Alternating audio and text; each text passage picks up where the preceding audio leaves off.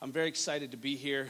I appreciate each and every one of you for taking a few minutes out of your Sunday to be in church, be in a place where God can touch you. I know He can touch you outside of these walls, but there's something about getting out of your own home, getting in a place to where God can do something special in your life. And it's amazing because I never, ever, ever want to take this pulpit or any gift for granted. I've made that mistake in my life before, and it's just something that when I was sitting in worship, it was kind of just deposited in my heart.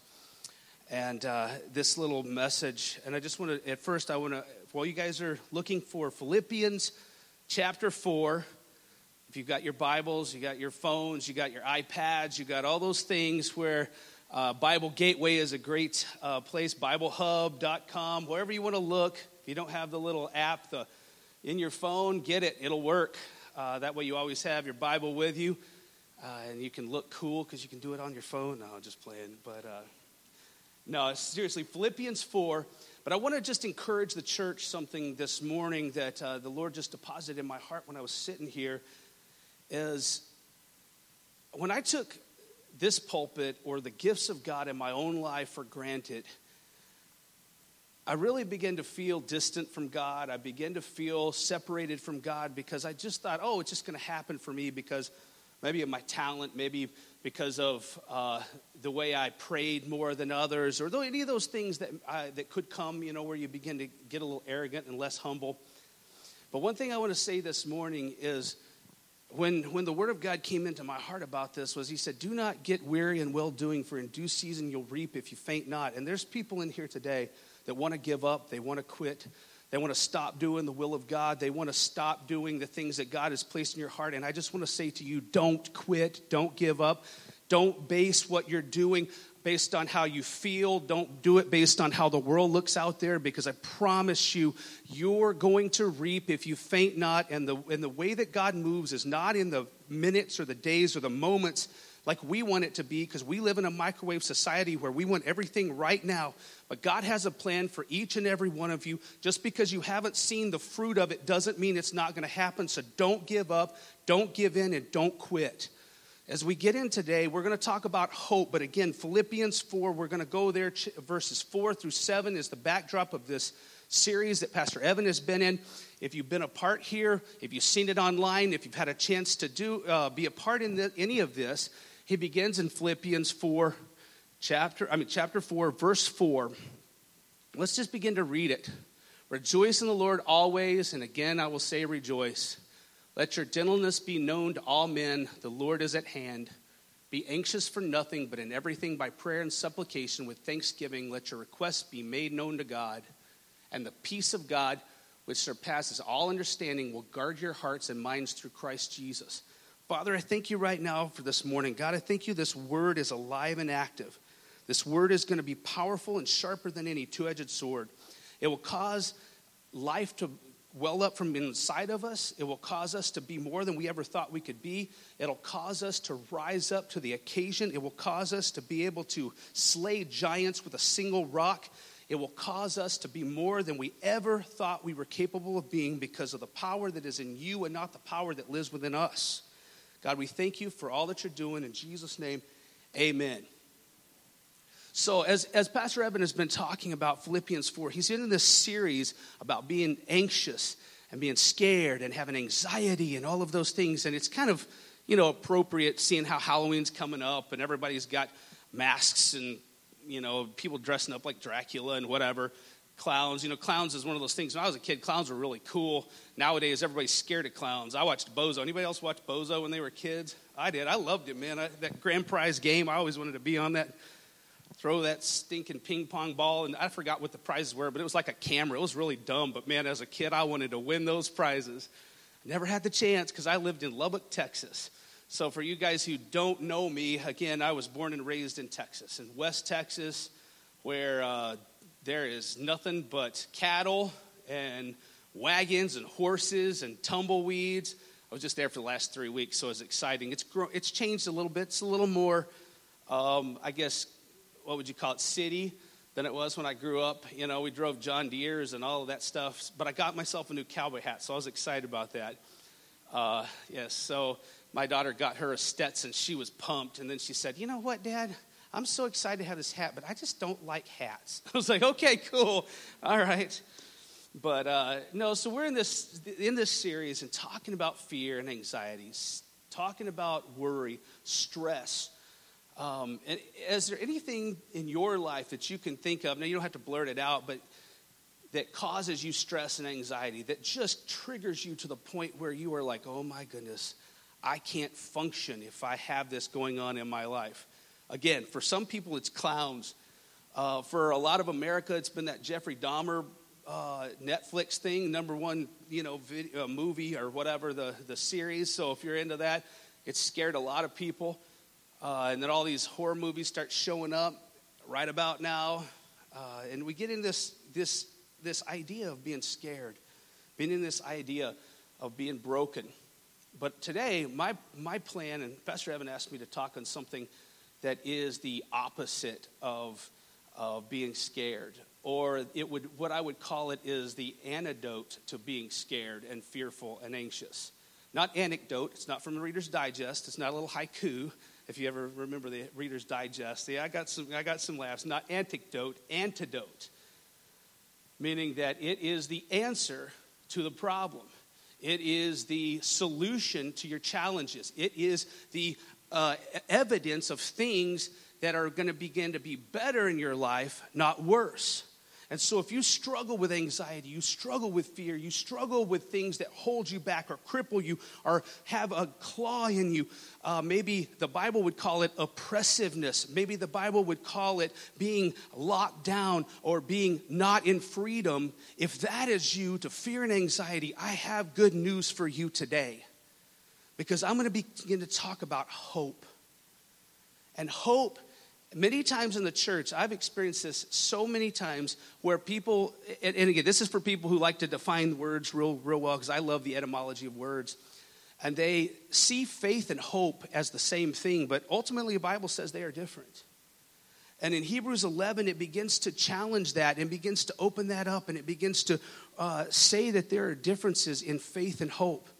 When we begin in the first part of Hebrews 11, it says that faith is the substance of things hoped for and the evidence of things not seen. So faith is a substance of what is hoped for. And for you guys who would love to study this out and would love to know Greek or would love to be a part of Greek, the fun part about the word hope is this, that in its earliest form usage in the world, in like, say, the hieroglyphics and all of that kind of stuff, the word actually comes from the idea of a hunter. So we have this guy, and they have faith and hope used in different words. And you have a hunter with a wolf, which he's trying to kill for nutrients, for substance, for that kind of stuff. And the arrow is faith, and the target of nutrients is hope. And so we see that there's this little evidence here that says, wait a second, hope is the target. Hope is the place that we place our eyes. Hope is that thing of nutrients that we have to obtain, we have to get, but we can't get it without faith. So now they're working hand in hand. But there is a difference, because what is it that we are hoping for in our lives? What is it that is our viewpoint that says, oh my goodness, I have got to get to that's going to keep me from getting knocked down and falling down on the side of the road every time something doesn't go our way? What is it that's targeted? What is it that's bullseyed in your life that says, I've got to get there so I don't, and I'm not going to trip and fall, or as the Bible says, he leads us through the valley of the shadow of death? How many of us want to pitch a tent, camp out right in the middle of the valley of the shadow of death, and we never keep moving because that target's not in our life? What is that target for you? What is that target that God has put in your life that says, I'm going to keep going no matter what, because no matter what bad happens to me, no matter what befalls me, I'm going to keep moving forward? That is the answer to fear and anxiety. That is the antidote to fear and anxiety, because it'll keep you going when you should stop. It'll keep you moving when you should be sitting down. It'll keep you smiling when you should be sad. It'll keep you happy when you should be beat down. It'll keep you full of the peace of God when it passes all understanding. Amen? So when we look at these things, We also see a scripture in the Old Testament that says, hope deferred makes the heart sick. Anybody ever heard that scripture? Hope deferred makes the heart sick. And if that is true, then the opposite is also true. Hope preferred makes the heart well. Hope preferred makes the heart well. How many would like to have a well heart? How many would like to have peace on the inside that passes all understanding? Joy unspeakable and full of glory. A smile again when you should be sad. You know, many of you know I've been through a lot. Many of you know that my life has not been a bed of roses, especially in the last, 5 years. My son has had so many health issues. And then right as he starts to get healthy, my wife ends up passing away over the summer, unexpectedly. And yes, that's sad. And yes, it beat me down for a moment, but it didn't keep me there. And the reason why is because I have this target in my life that says, you know what? Christ in me, the hope of glory. God's way of looking at life isn't based on an experience, but it's based on the journey of life. He looks at everything based on a long-term plan and not on a short-term experience. How many of you ever have been kicked to the side and just sat down because of an experience in your life that hurt so deeply that you just couldn't get up? Is that you? Then I'm speaking to you today. Get up. Get up today. Get up and do something for God today. Get up and rise up and say, you know what? In the power of God, I will allow the Bible and the Word of God to quicken my mortal bodies, because the Bible says that if the same power that dwells in Christ dwells in you richly, it'll quicken your mortal body. Start accessing the power of God. And yes, I'm using some biblical words, and I could translate it into very earthly terms like this. Like, how many of you guys seen the Rocky movies? I love the Rocky movies, and I could watch them over and over and over and over and over and over. And I always go back to this one moment because I just relate to it. I relate to Rocky because I was always an underdog. I didn't have all the best in life. I didn't have all of the bells and the whistles. I didn't have everything, but I had heart. And what I lacked in talent, I could overcome with heart. And so I dare you to get some heart. But there's this one part in Rocky 3 where he's fighting Mr. T, and Mr. T's the end all, and he's the mocker, he's the challenger, and he's bigger and stronger and faster, and he's pretty much knocked Rocky out, and Rocky's laying on the ground, and he hears Mick say, "Get up, get up, get up, get up, get up, get up, get up, get up, get up, get up, get up, get busy, get doing the things of God." Don't keep laying on the ground. You are not defeated. You are not broken. The power of God is there to heal you. The power of God is there to rise you up in the middle of your pain, in the middle of your hurt. Rise up. The fight's not over. The fight's not done until there's no breath left in you. I promise you. And I speak to your hearts today to get up. I speak to your heart to begin to have hope. I speak to your heart to begin to have a target and say, you know what, it doesn't matter, again, how hard or how bad I hurt, how painful this is. Rise up and say, God will heal me, but I'm going to keep moving forward. See, my hope changed about 10 or 12 years ago. I used to have hope when I was in the ministry. I went into full-time ministry right out of high school.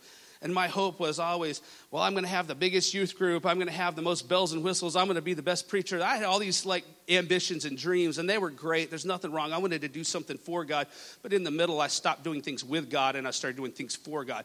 That needs to stop. We've got to do things with God and stop doing them for ourselves. But in doing that, I had this goal. And then I started taking everything for granted because it was just coming easy. And for a minute there, I had to sit on the sidelines because there were some character flaws that I myself saw. And so I took myself out and put myself a little bit on the sideline because I needed to fix some things. But one thing that I began to see in life is my target had to change because I was caught up in what I could do or what I could get or what I could see. And if that was all my target was, when my son passed away 4 times and they revived him, I would have quit and said, you know what, skip you, God, you're done. If my goals were all about me and all about what made me happy and what made me feel good, feelings are a liar, guys. Acts said that we're not moved by what we feel or what we see. We have to move by faith. So faith is actually opposite in many times of what we feel. So if you're basing everything on the way you feel, I would dare to venture that you might not be in faith. Think about that.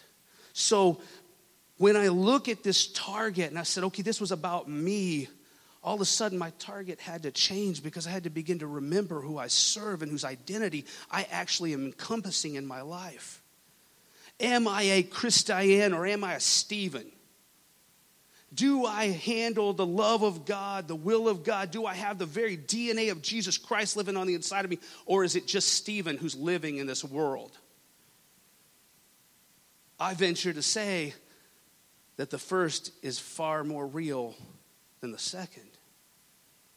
So my circle and my hope began to change, and it stopped being about these goals that I could achieve, and it started to become about this.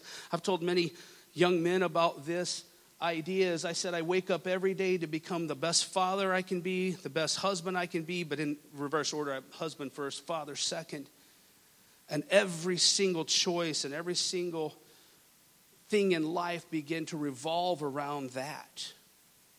It began to revolve around, am I being everything that God called me to be as a husband? Am I being everything that God called me to be as a father?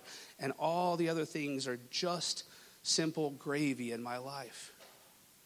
And I have never been happier, more content, more excited, more full of life than when I begin to have a different target. You know, as we begin to read those, we read those scriptures up there. I want to bring out a couple of important things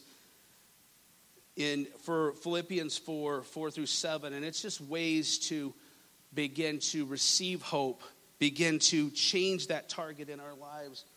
And in Philippians 4:4-7, the Bible's written in a very specific way. It is not written in a way that is just haphazard. I've heard many people say, oh, there's so many men that wrote the Bible, and so it's just got so many flaws and errors and all this kind of stuff. And I'm like, okay, you can believe all you would like to, but let's go back and really study, and let's see if it's really true. And most of the time, the naysayers are proven wrong. But this is written in a certain way. It says in verse 4, rejoice in the Lord always. And there's an understood you here. The onus is on us to receive. Rejoicing in the Lord is our job.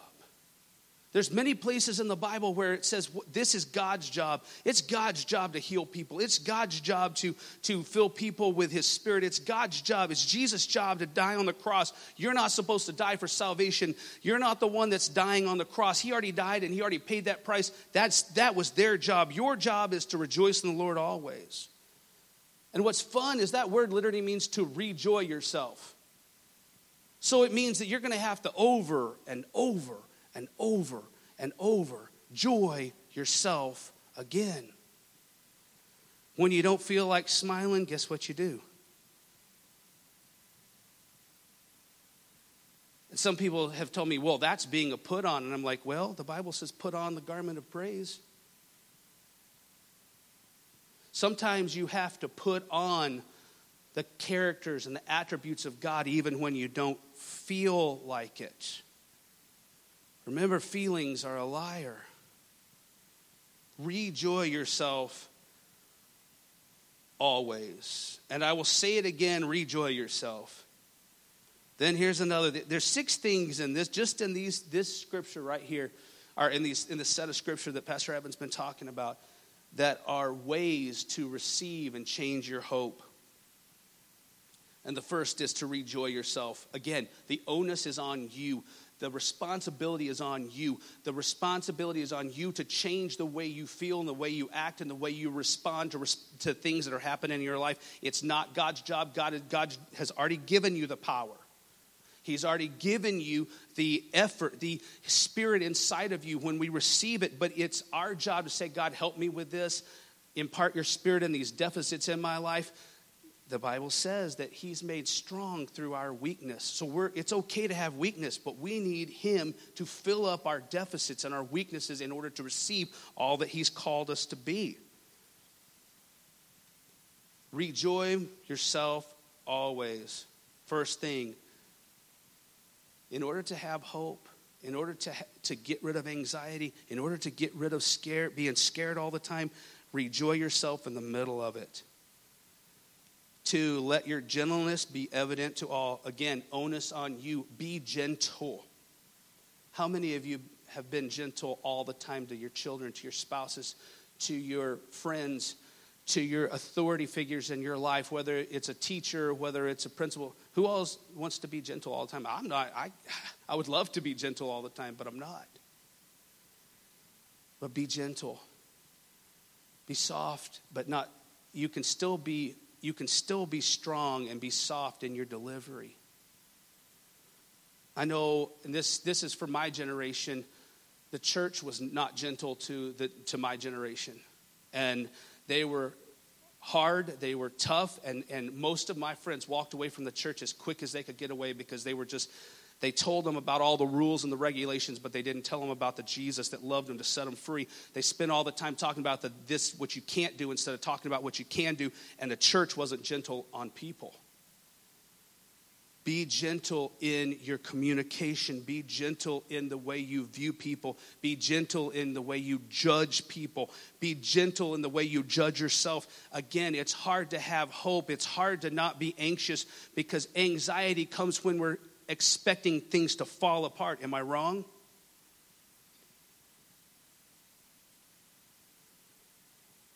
Be gentle with yourself. Tell yourself it's going to be okay.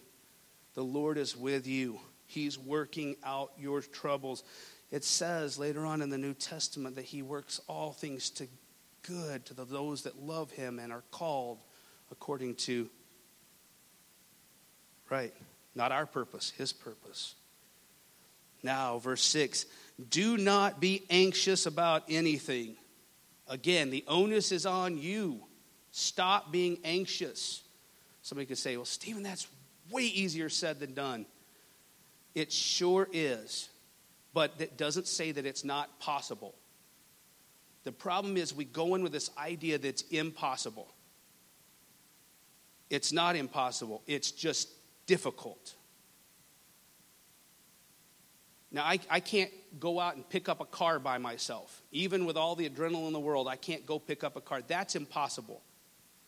But looking at myself and saying, I can be gentle, I can have hope, I can have the peace of God in me, that is possible.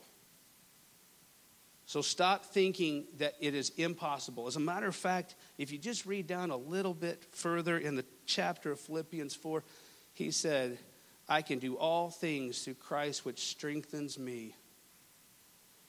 That is right there in the same group of scriptures.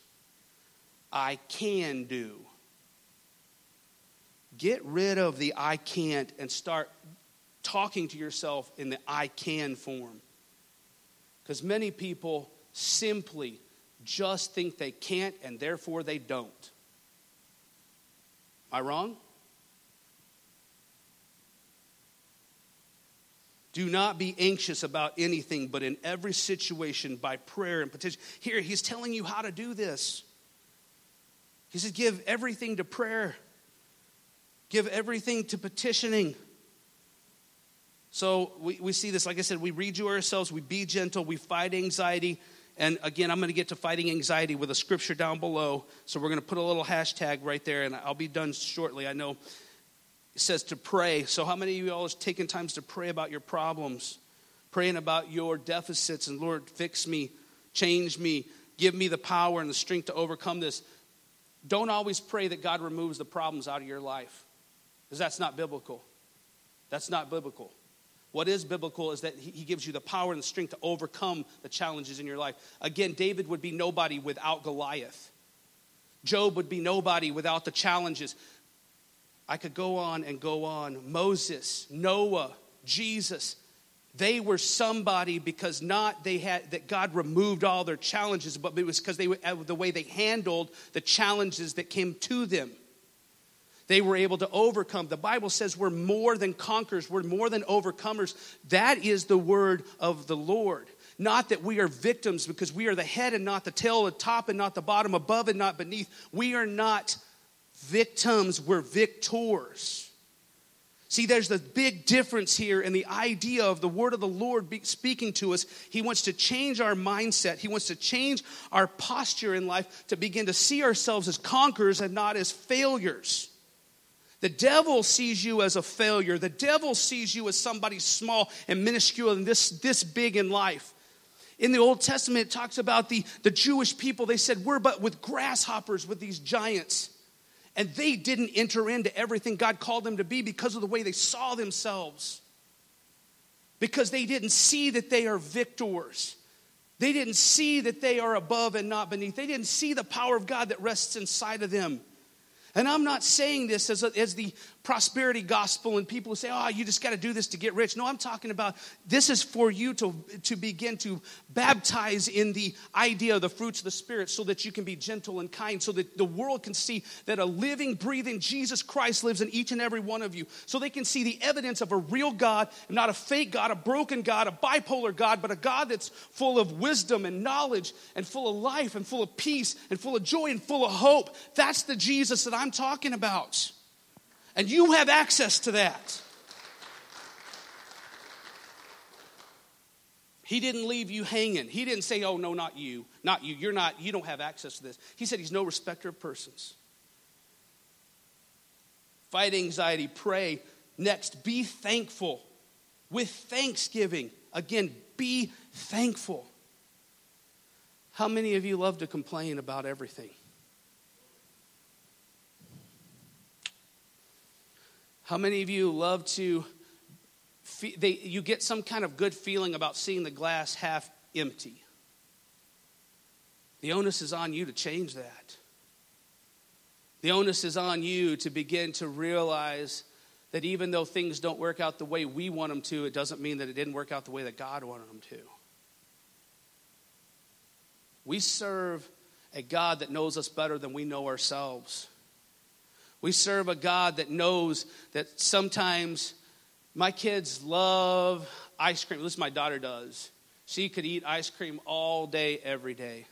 But sometimes she doesn't need ice cream. And sure, it hurts her when I tell her no. How many of you have been mad at God because he told you, no, you don't need that ice cream? And you're like, I do. And he's like, you don't. And you're like, I do. And he's like, you don't. And you're like, I do. And you have this argument with him, and then you begin to blame him, and then you begin to hold him responsible and him accountable for something that you didn't need in the first place. I've been there. Everything I'm telling you, I've walked through. I get up and talk about it. I have my own psychology and sessions and counseling sessions to myself because I'm as guilty as anybody else of this stuff. I have had many arguments with God. I have had told him that he doesn't know what he's talking about. I have done it my way and failed miserably many, many times. And I have the scars, the battle scars to prove it. But be thankful. Be thankful for the things you do have. Be thankful that you got a car. Be thankful that you have legs to walk with. My son lost his legs from cancer. He can't be thankful. Be thankful you can walk. Be thankful for the air to breathe. Be thankful for a nose and ears and eyes and all of these things. Stop looking at what you don't have and start looking at what you do have. Things aren't as bad as you think they are, I promise you. And last, be in a posture of prayer. So there's these three things. It says rejoice, be gentle, fight anxiety, pray, be thankful, and be in a posture of prayer. And you will be able to overcome anxiety. You will be able to overcome the pain, the suffering of this world, and you'll be a victorious Christian. That the world, see, I say this a lot when people hear me preach. I know I haven't preached in this pulpit very many times, but Christian is a label that the world used for people that follow Jesus. It was not a term that we belong to. It was those people right there look like Christ followers. And they labeled them, that's where that word comes from. So when you say I'm a Christian, and many times, are you or not? Because it's like, it would be us looking at, like, say, the Alabama football team and saying, that's a good football team, or looking at the Detroit Lions and saying, yeah, that's not a good football team.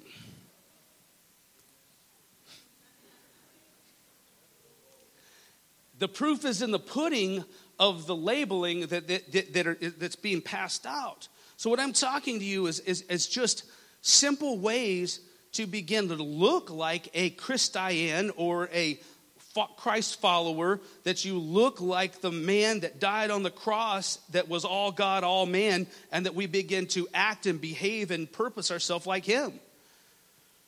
And so last but not least today, I want to go into this, and because I said fight anxiety, and I want to read the next scriptures. It may not be up on the board. It's okay. Scripture, it's verse 8 and verse 9. And I just want to end on this, because this will change your life. If you receive it as a prophetic word, as a word that's coming straight from heaven, it will change your life. Again, the onus is on you. And it says, finally, brothers and sisters, whatever's true, whatever's noble, whatever's right, whatever's pure, whatever's lovely, whatever's admirable, if anything is excellent or praiseworthy, you could add anything you wanted to there that would say good or great or something that exemplifies God, exemplifies the peace of God, exemplifies hope. You say, if it's hopeful, if it's target worthy, if it is a good husband, a good father, you can add all of that together, and it just ends it with this: think about such things. You change your mind. You change your mind. Not God. It's not God's job to change your mind. It says think on such things. How many of us spend so many hours thinking about on what we've failed or what we've done wrong or who we've hurt? And again, there's repentance and all of that kind of stuff. So I'm just using this as an example. Or we spend so much time thinking on, I don't know, if you're scared of clowns, you think about clowns. I used to be scared of Freddy Krueger, like deathly scared of him. And I had to do everything I could not to think of that guy. That guy got me. Whatever reason, that character messed me up. And I had to stop thinking about such things. And eventually I got over fear because of that.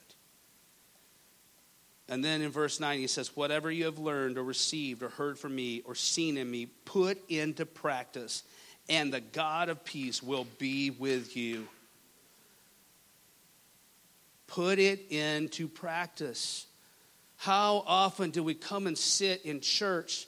How often do we turn on worship songs on YouTube, or turn on videos on YouTube? Or how often do we pray? We hear God's voice, we hear his plan, we hear him telling us to do something, and then we just don't do it. Put it into practice. That's not God saying, I'm going to make you pray. That's not God saying, I'm going to make you love your neighbor. That's not God saying, I'm going to make you be gentle. That's not God saying, I'm going to make you have hope. That's not God saying, I'm going to make you all of these things. He said, those things that you've seen and heard, put it into practice. I know this can be a little tough, but when my wife died, I had a responsibility to either lose everything in me and be mad at God and say, God, you did this to me. You did all of these things. Obviously, you didn't care about me. You wanted me to suffer. Or I could look and say, you know what? My God is bigger than that, and he didn't treat me this way. Although we live in a fallen world and death happens, the rain falls on the just and the unjust, but also blessings come. If I don't give up in due season, I will reap if I faint not. That's what the choice I had. That was all I have. Either quit and moan and be a victim, or look to God and be a victor. That was it. And sure, there were times when I didn't feel like smiling, but guess what I did? Why? Because it's my job. It's my job to smile, because eventually that smile will become real. Eventually it's going to move from here to here. Eventually, my heart is going to receive what my head begins to think on. And eventually my head is the battle place. My thoughts are the battle place. Right here is the battlefield of the enemy in my life. And I can either give in to being a loser, or I can give in to being a winner. It's my choice. And I know it sounds so like contrived, at least it does to me. And I'm not trying to be cheesy. I really am not, because I don't get off into all those like Tony Robbins and all that stuff. I'm really trying not to look like or sound like that, because a lot of that is just like fake. But what's different between what I'm saying and what Tony Robbins says is he's telling you to do it without the power of God behind it. That's the difference. Because the power of God makes it real and alive and active and sharper than any two-edged sword, able to dig down inside of me, able to put something inside of me that's real and powerful. So when I smile, it's not I'm smiling because I want to put on for somebody. I'm smiling because I want to look like Jesus. There's a big difference. When I don't have hope, I'm going to force myself to have hope. When I don't want to get out of bed, I'm going to push myself to get out of bed. When I don't want to do the things that my flesh doesn't want to do, but the Word of God says do it, I'm going to do it because I want to put those things into practice. And anybody knows practice makes what? Father, we thank you for today, God. We thank you for your word. We thank you for your power. We thank you for caring about us. We thank you that you love us in a way that only you could love us. We thank you that we are not just some minuscule little being on the face of the planet. You're up there, that you don't care about anything that goes on, and you're just like, do what you want to, but that you want to have a real relationship with each and every one of us. That you want to reach down with your hand and have us reach up with our hand and touch and connect in a way that is beyond fathomable to our finite minds. And God, I thank you right now, if there's anybody in here who's maybe out of fellowship with you, that maybe doesn't even know you, but I've intrigued them enough, and through your word, it has stirred something in them, and they would like to know you. God, I thank you that you're going to do something special in their life this morning. Lord, I thank you that you are causing this word to dig deep, sit heavy on our hearts and in our minds, so that we would put into practice everything that we learned today. God, we love you. We thank you in Jesus' name. Amen.